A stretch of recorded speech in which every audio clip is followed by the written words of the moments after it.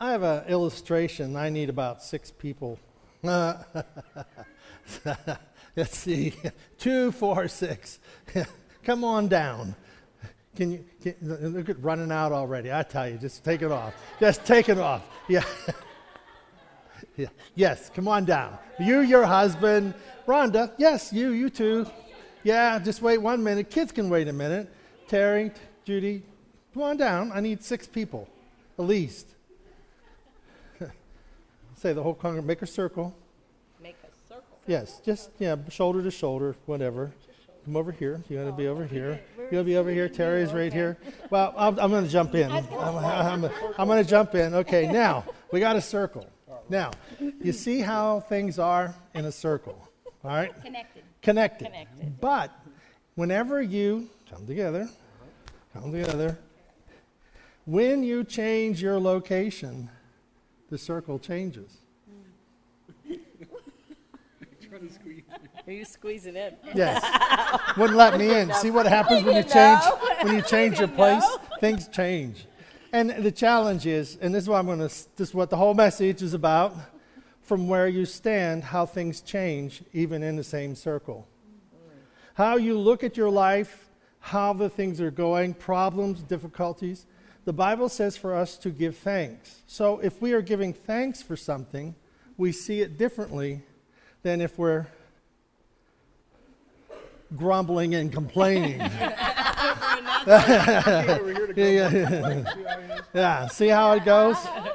So, okay, well, we can go home now.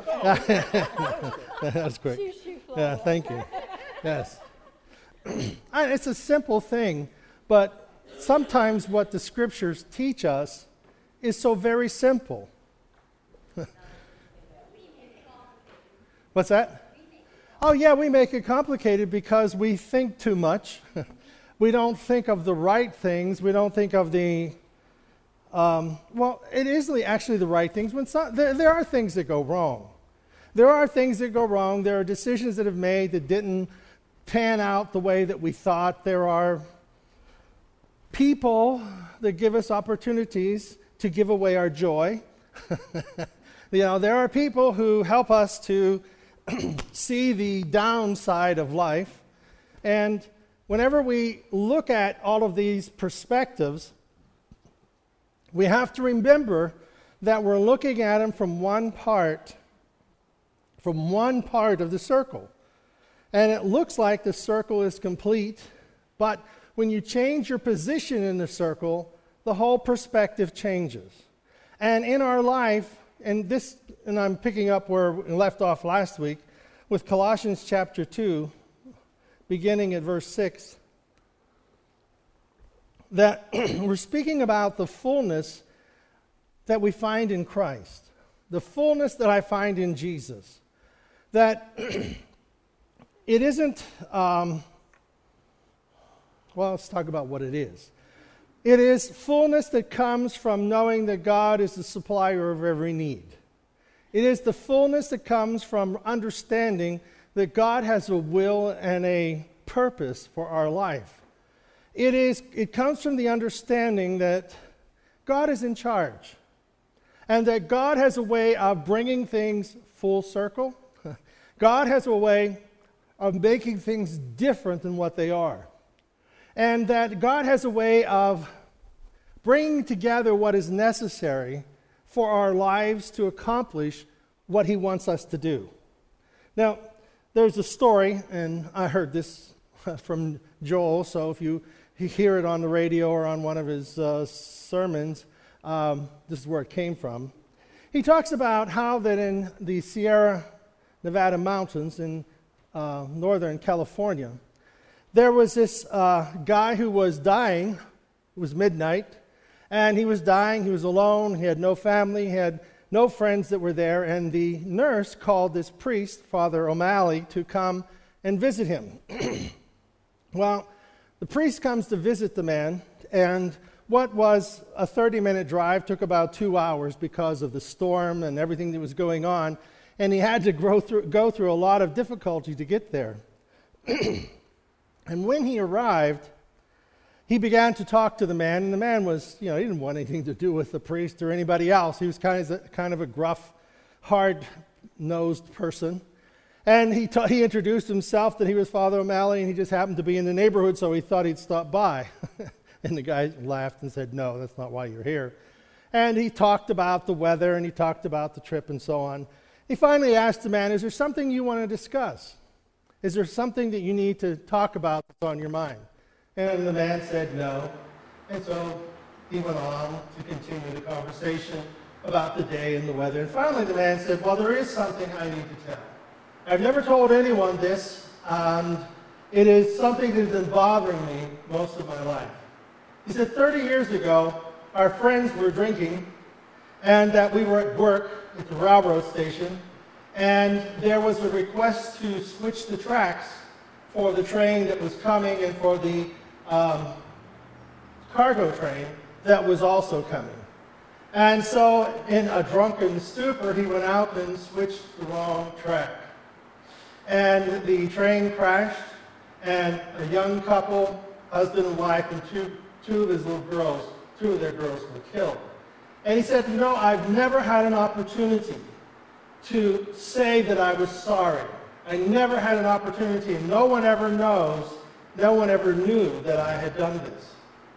And Father O'Malley stopped and paused for a moment, and he said, "That couple, husband and wife, was my father, and those were my sisters that died in that crash. And I forgive you. And if I can forgive you, Jesus can forgive you." And you see how that life, we carry things sometimes full circle. We carry things in the circle in our life that we don't need to carry.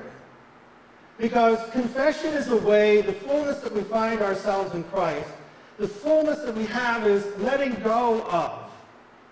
Letting go. The greatest difficulty, I think, in life is letting go of the failures. It isn't, we can use successes to build ourselves up and make us more than what we are, and we use failures to destroy us and try to make us less than who we are. And what God is trying to do in our life is not make us more or less, but to fulfill who we are. To fulfill this person who is the Son of God and daughter of God, you and I, that we are in this relationship with Jesus Christ, that he wants us to be that person he created us to be. And we're the ones who come with success or failure images. God doesn't have an image of success or failure. God has an image of accomplishment. God has an image of helping, of touching people's lives. And the most important thing we have is our ability to touch the lives of the people around us.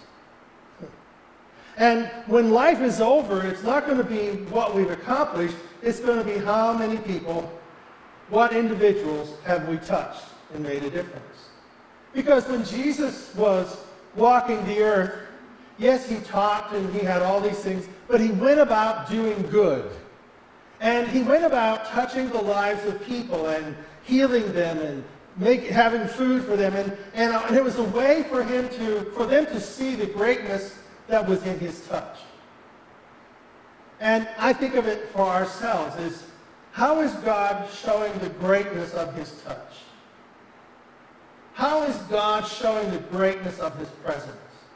He's showing it through you. The greatness and the majesty of Almighty God is seen in you. We look in the mirror and say, "You're not doing too good, God." But God looks in our heart and says, "You're right where you need to be. You're right where you need to be to make that next choice, to make that next decision, to take the next step, to take the next opportunity, for the door that's going to open, for the door that's going to close. I have set these things in motion. I have set these things in order so that we might accomplish the purpose for which God has called us." And so, our life will follow our words. Last week I said about the words. Words are the rudder to our ship. They're the one that gives our ship direction. Your life will follow your words. And of course, your belief is the motor and the propeller. And the desire then is the fuel. So as we look at our life, we have desire. If we have no desire, nothing runs. I don't think I'm going to do that today. So you can lay in bed and talk all you want. Nothing's going to happen. It's like sitting in the boat and turning the wheel and nothing happening. And then, of course, there's always I'm going to stay in my driveway and wait till all the lights turn green before I pull out. Yeah, I'm going to allow everything to match up before I start moving. Well, it's not going to work. So, just as you receive Christ Jesus as Lord, this is verse 6, we receive him and we consent to him as Lord of our life. Lord is ruler. Lord is one we are submitting to in charge of our life. And just as you have received Jesus Christ as Lord, continue to live your lives in him. Continue. Continue. It's an ongoing process. We haven't arrived yet. Our goal in our life isn't over. God has a place for us and a purpose for us, and the goals that he has for our life, we haven't achieved them. Because if we had achieved them, you wouldn't be here. We would be heaven. We wouldn't be around. So God has a purpose and a pleasure and let's say it this way. If God were going to bless you, what would that blessing be? If God was going to do surpassing, exceedingly abundantly above all that we could even ask or think, what would the blessing be? What would God's blessing to you? What would be his gift to you for your life? Now, take into consideration, this is Almighty God and creator of the universe, creator of all things. What would it be like to receive the blessing of God? Remember the story about the golfer? Remember the golfer? He went over to Saudi Arabia or one of the countries over there, and he taught the sheikh how to play golf for a week. And on the way out, the sheikh says, "Well, what would you like from me?" He says, "Oh no, you've paid me enough. He said, "Well, I would like a golf club." Okay, so guy goes home thinking guy's going to send him a putter, or a driver. And he waits for weeks and weeks and weeks. And finally a guy arrives at the door, and he is from the sheikh, and he gives him a deed to a golf club. He owns now a golf club. The 18 holes, and the club and the whole, he owns a golf club. And so what a sheikh thinks as a golf club and what the player thought as a golf club are two entirely different things. So what is it that God is thinking of? What is it that God is thinking of that is of eternal value that he wants to give to us? And you know what? He's already instilled the dreams of that inside of you. He's already instilled the dreams of that inside of you. And it is in this dreaming that God is coming to fullness. The fullness of God is filling you up inside. And what's going to bubble over? What's going to bubble over in our life is how we are going to touch people's lives in a way that will make a difference for them in eternity. And you see it wherever you go. The people that you meet and things that you do. We were at a wedding yesterday, and we went to find our table, and we didn't have a name. We weren't invited. We just crashed the party. Yeah, but we were wedding crashers yesterday. We didn't know anybody there. We didn't know the couple, nothing. We just went to the reception, and ate and came home. It's not true. But they couldn't find our names, and I guess the whole table that we were sitting with didn't have a name either, so we all just kind of sat at the same table. But it was interesting how that the people that you sit next to are ones that perhaps were needed to be, and that needed to talk about something and needed to talk about different situations that have happened in their life, and there you were, and you were able to relate exactly to what they were questioning. And that's not by chance, that's by choice. God helped us to choose that very thing in our life. And so we are rooted in Christ. We are built up in Christ. We are grounded in Christ. And when we are overflowing with thanksgiving, we're overflowing with thankfulness. And that's why the circle. If we're not thankful for everybody in the circle, every problem, difficulty in our life, we will not see it from the perspective of thankfulness. If we look at our life and this is how we see it, and it doesn't look so good, start being thankful. Start being grateful. Overflowing in thankfulness. That we are abundantly in abundance of thankfulness to God, who in His sovereignty and in His grace, mercy, He's not giving to us what we deserve. He's giving to us what is of His best. And so as we begin to be thankful for what we find ourselves in, we find ourselves at another location in the same circle. We see ourselves in another location at the same circle, looking at the same things, but seeing them differently. Because thankfulness has an appreciative way of looking at something. It has an appreciation for what we just saw. And when I appreciate someone, something, I see them differently than, oh my goodness, this is terrible. This is the worst thing. This is the worst. No. Being thankful for where we are, God has brought us to where we need to be. It's just that we need to be at the other position of the circle. We are where we need to be. It's just that and it doesn't look so hard, or may not look so good. Well, we need to move ourselves around the circumstance and insert ourselves in a different location. And that location is being grateful. Because the God of abundance, the God of mercy, the God of grace, the God of wonder beyond our galaxy wants to show us something different than what we see with our own perspective. You know, we were leaving yesterday from got kicked out of the wedding reception. They found out we weren't supposed to be there. And no, we were leaving. My little humor, I'm sorry. Very little. We were leaving, and Rhonda says, well, you know, I didn't get a chance to say goodbye to the bride. That's why she was there. We were there because of the bride. And the groom. She happened to have the groom in 4th grade, and the bride is somebody else, you know.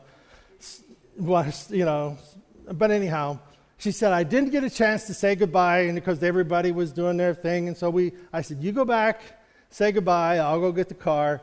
And she said she walked back in, and everybody was just standing around, and there was the bride right there, and she went right over to her, spoke to her. And it was the perfect moment to enter into that conversation, or to where that person was in the whole evening, was by going out and going back in and coming right in at the perfect place. And I'm into this idea. It's all perfect. It's perfect. And why should we think anything else? Why should we think anything else other than this is pure perfection? Not me, but God.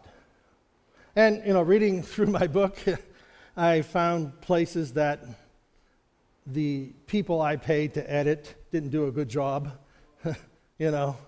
But of course, they told me to read over it and find all the places that didn't match up and I wanted to change. Of course, I didn't do that. So it's their fault, not mine. Not true. It's my fault. And but you know what? I can look at it and I can, it's perfect for what it is. Because I'm not perfect. But the truths that God presents to us are perfect in Christ. And we're never going to find flawless. We will only find perfection in Christ and in his divine timing. And I just believe that we are in a divine course, we are in a divine place, we are on a divine path, accomplishing a divine purpose by loving, forgiving, and allowing God to touch our lives and to touch the lives of others through us. Amen? Does that sound good? Let's all stand.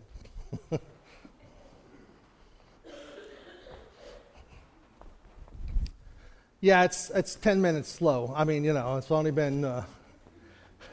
It's like the farmer. He went to the church, and he was the only guy that showed up at church. And he asked, the preacher says, well, do you want me to preach a whole message, or do you want me just to shorten it down a little bit? And the farmer says, well, if I went to the barn to feed my cows and there's only one cow there, I'd feed it. And he goes, okay. And so preacher goes and he preaches for a half hour and storms and yells and screams and shouts and whatever. And after he's done, he goes back and asks the farmer, well, how'd I do? He says, well, if I only had one cow, I wouldn't feed it the whole barn. So, but today, the thought is the fullness of Christ, the fullness in Christ. And let the fullness of Christ dwell in you richly. Let the fullness of Christ dwell in you richly. In everything give thanks, for this is the will of God in Christ Jesus concerning you. That God is at work doing above and beyond anything we could ever ask or think. So we're looking for the miraculous in the ordinary. We're looking for the miraculous in the ordinary events of our life. And if we can see that, it will change our thoughts, it'll change our perspective of our destiny, of where we're supposed to be and what we're supposed to do. To see the miraculous in the ordinary. And we will see the fullness of Christ in us. And when we're in a circle and it doesn't look so hot, get on the other side. And see the same circle, but from a different perspective, and we'll see the hand of God touching our life. Thank you, Father, for hearing our prayers and meeting our needs. Thank you, O God, for the strength of soul and heart. Thank you, O God, for the needs that we have. God, the needs that come before us, and our loved ones and our friends. And God, we just pray your touch upon their life. And as we touch them, let us pray with them and pray for them. Pray for your miraculous touch upon them to give them strength and direction for this day. And God, we will not fail to praise you, to be thankful for the blessings that have come to our lives through you. May we see the miraculous in the ordinary. We pray in Jesus' name. Amen. God bless you.